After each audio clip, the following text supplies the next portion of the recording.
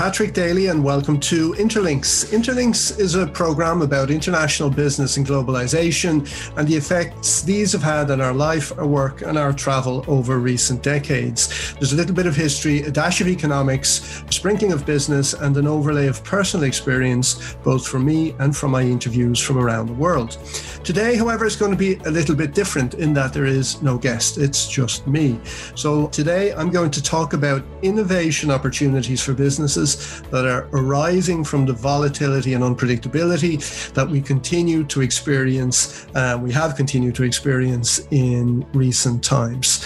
So here we are in the late spring, early summer of 2021, soon in a few weeks, and vaccination programs are gathering pace in many parts of the world, and economies are beginning to open in stages and phases.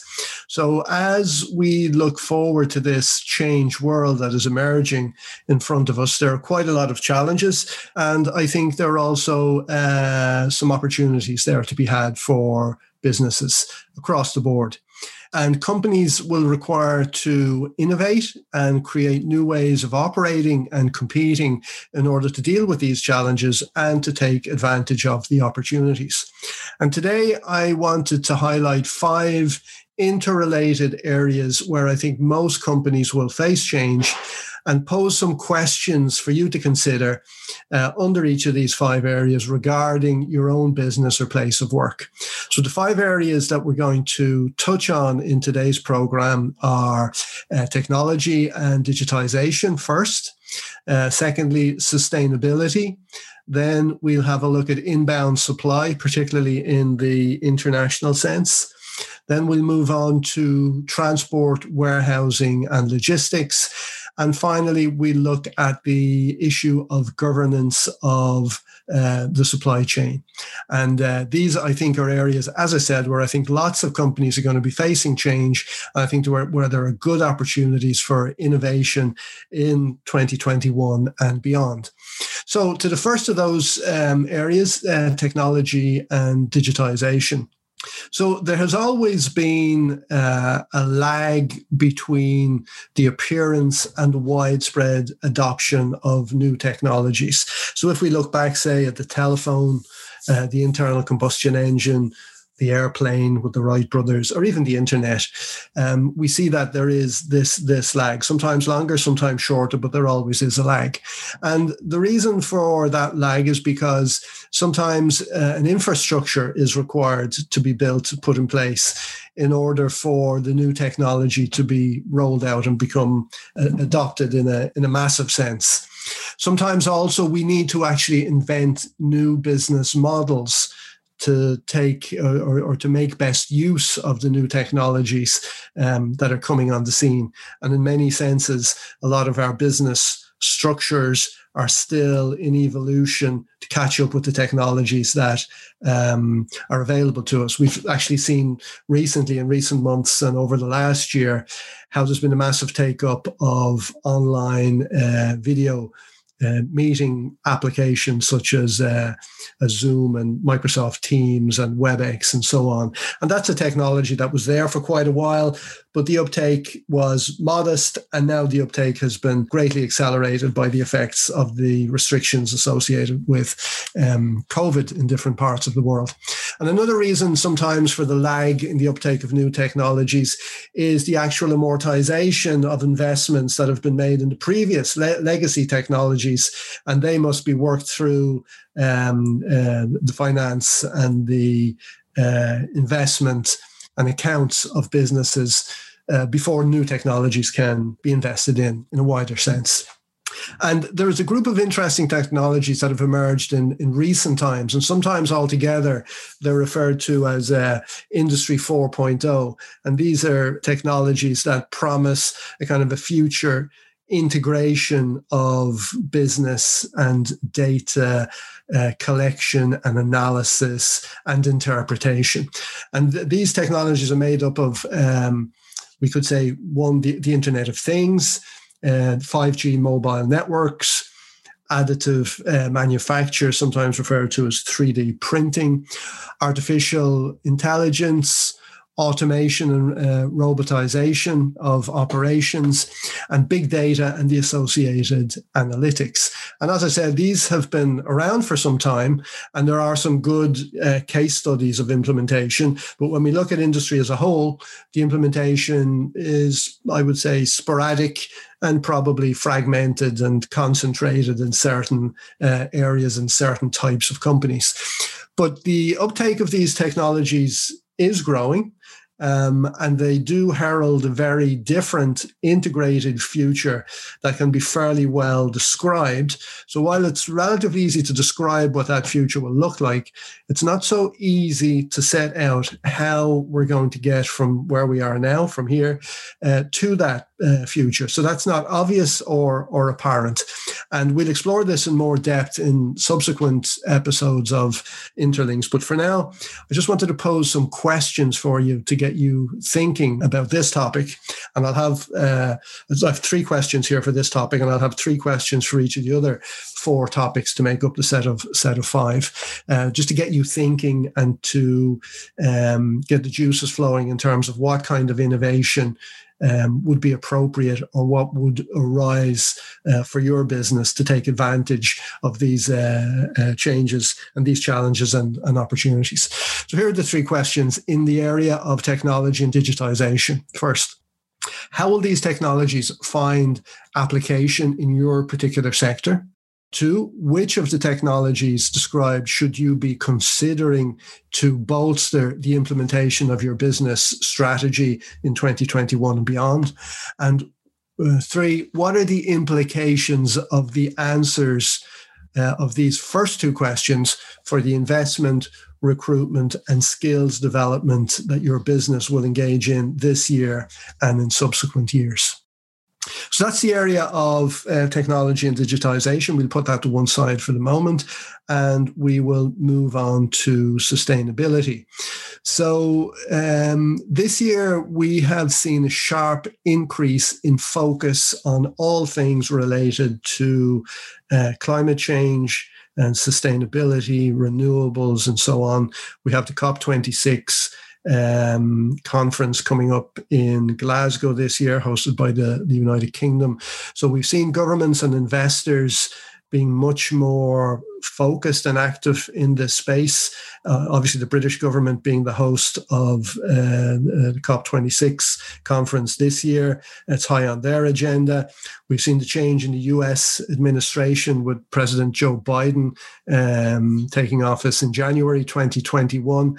And since then, we've seen Russia and China together with the US in conference announcing that they would actually collaborate with each other on climate change, notwithstanding the other difficulties and challenges and disputes that they would have. And then another very interesting development in the private sector, we've seen Larry Fink, who's the chairman and CEO of BlackRock, the investment management corporation that manages some $9 trillion in investments, announcing that environmental sustainability is going to be a core goal for BlackRock's future investment decisions, and that got a lot of attention among the investor community. So when somebody like Larry Fink is saying that, people pay attention. So I guess inevitably, with regard to the agenda, the climate agenda and sustainability and so on, some people think things are moving too slowly. Others think they're moving too quickly. I guess that's always going to be the way. But I guess what we can say is either way, and wherever you come down on that question, things are moving. The pace is gathering, and really it's only going to go in one direction. So therefore, companies like the companies you all work in will and should be seeking out opportunities in this space to create new business and new revenue streams, or indeed looking to mitigate the costs of compliance where there's no particular opportunity, but you've just got to adhere to new rules and regulations that are coming down the pipe. So here are the 3 questions for you to consider in this particular area. First one, are there opportunities for new lines of business for you in the sustainability space? For example, I'm aware here locally in Dublin of an electrical engineering company that has just launched into electric vehicle chargers and solar panels as a new line of business. So they've seen this as an opportunity, and they've made a strategic decision to get involved in that space. Second question, are there areas of compliance that you can be proactive about taking up to enhance your sustainability credentials and commercial profile and gain competitive advantage, get ahead of your competition in that sense?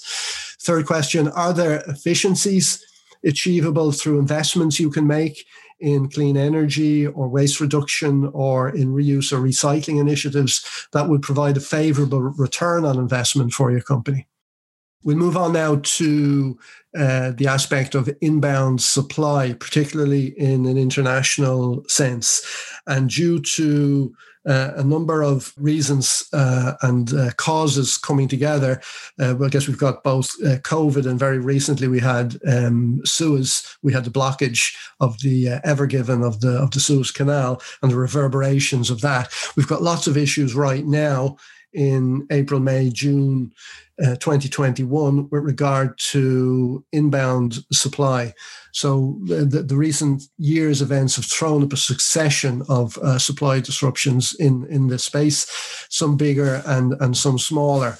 Particularly for those businesses whose supply chains are international, whether regionally, say within Europe or within North America or within Southeast Asia, or whether they're global supply chains, intercontinental supply chains, such as are operated by some of the large multinational corporations. So if you think about what's been happening and the disruptions we've had to physical supply chains over the last 10 years or so, if we go back to 2011, many will remember the Fukushima earthquake and tsunami and the disruption that caused.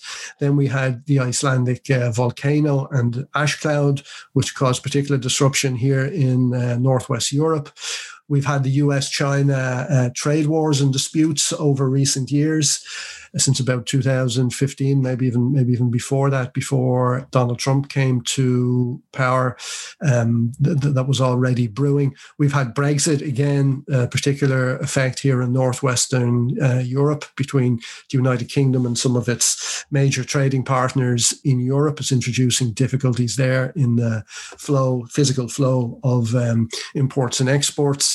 We've had COVID, obviously, for the last year and a half. That has been causing mayhem in different parts of the world at different times, starting in China, then moving to Europe, North America, and right now, big challenges in India.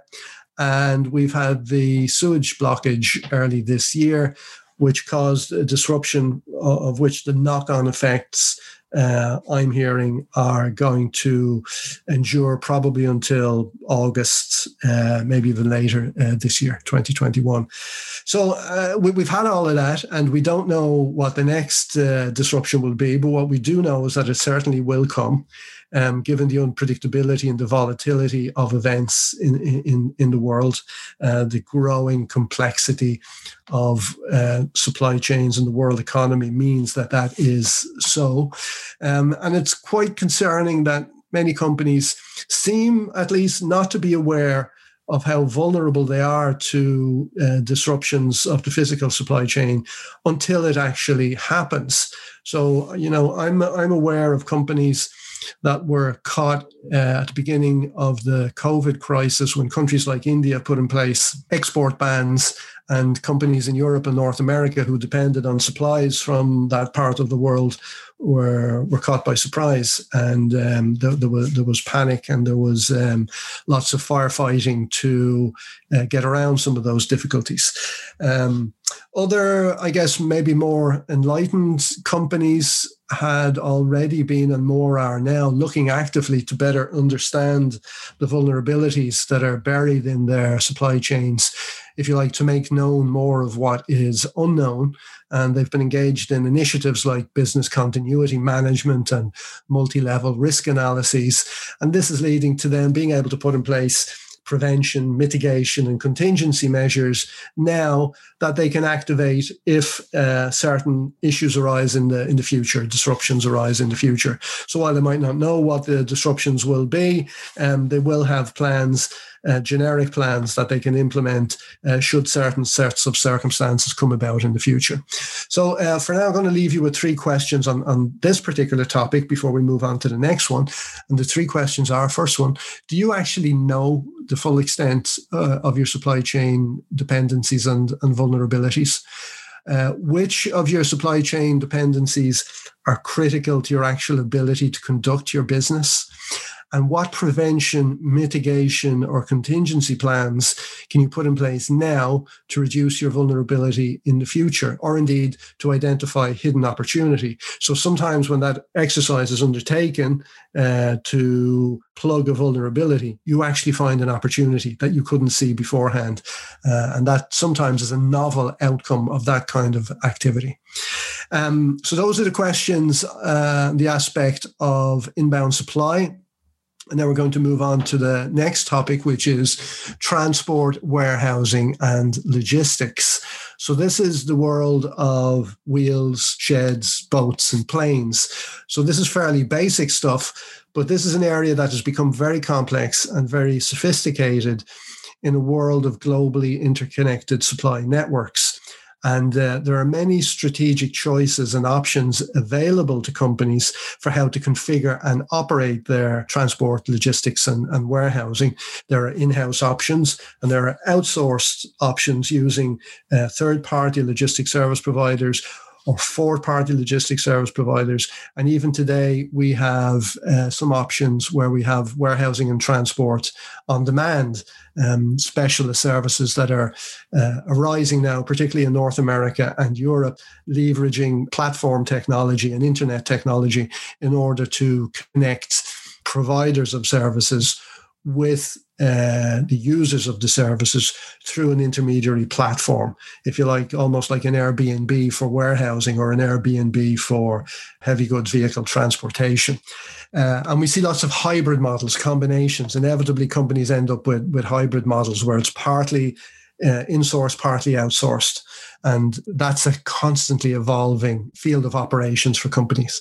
And these are strategically important business decisions, particularly that in-source versus outsource balance. And the reason they're strategically important is because they really do directly impact the ability of a company to operate and to compete, because they have influence very directly on price, on availability, on service, and on quality.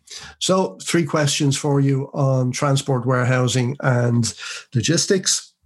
First question, does your warehousing and logistics configuration actually provide the capabilities needed to fulfill your business strategy now and in the future? Second question, what changes might enhance your capability and your competitiveness in the market? And 3, in what ways will your warehouse and logistics configurations need to flex to support the changes taking place in your supply chains in the future? So with those questions, we come on to the last of the 5 areas, which is the governance of the supply chain. And this area of governance is often one that is overlooked, but is very fundamental to the future success or failure of businesses and indeed of societies. So if we think of it kind of in the widest sense, I'm a kind of a history buff, and I'm very interested in the Roman Empire. And I'm listening to a podcast at the moment called The History of Rome. And what's clear is that the fall of the Roman Empire in the 4th, 5th century was due, of course, to lots of factors, a combination of factors, including war, including plague, including demographics, population difficulties, economic inflation, and so on. But a major contribution also was a failure of governance, in that the empire had an inability to transfer power from one emperor to the next without very disruptive internal strife and civil war again and again and again.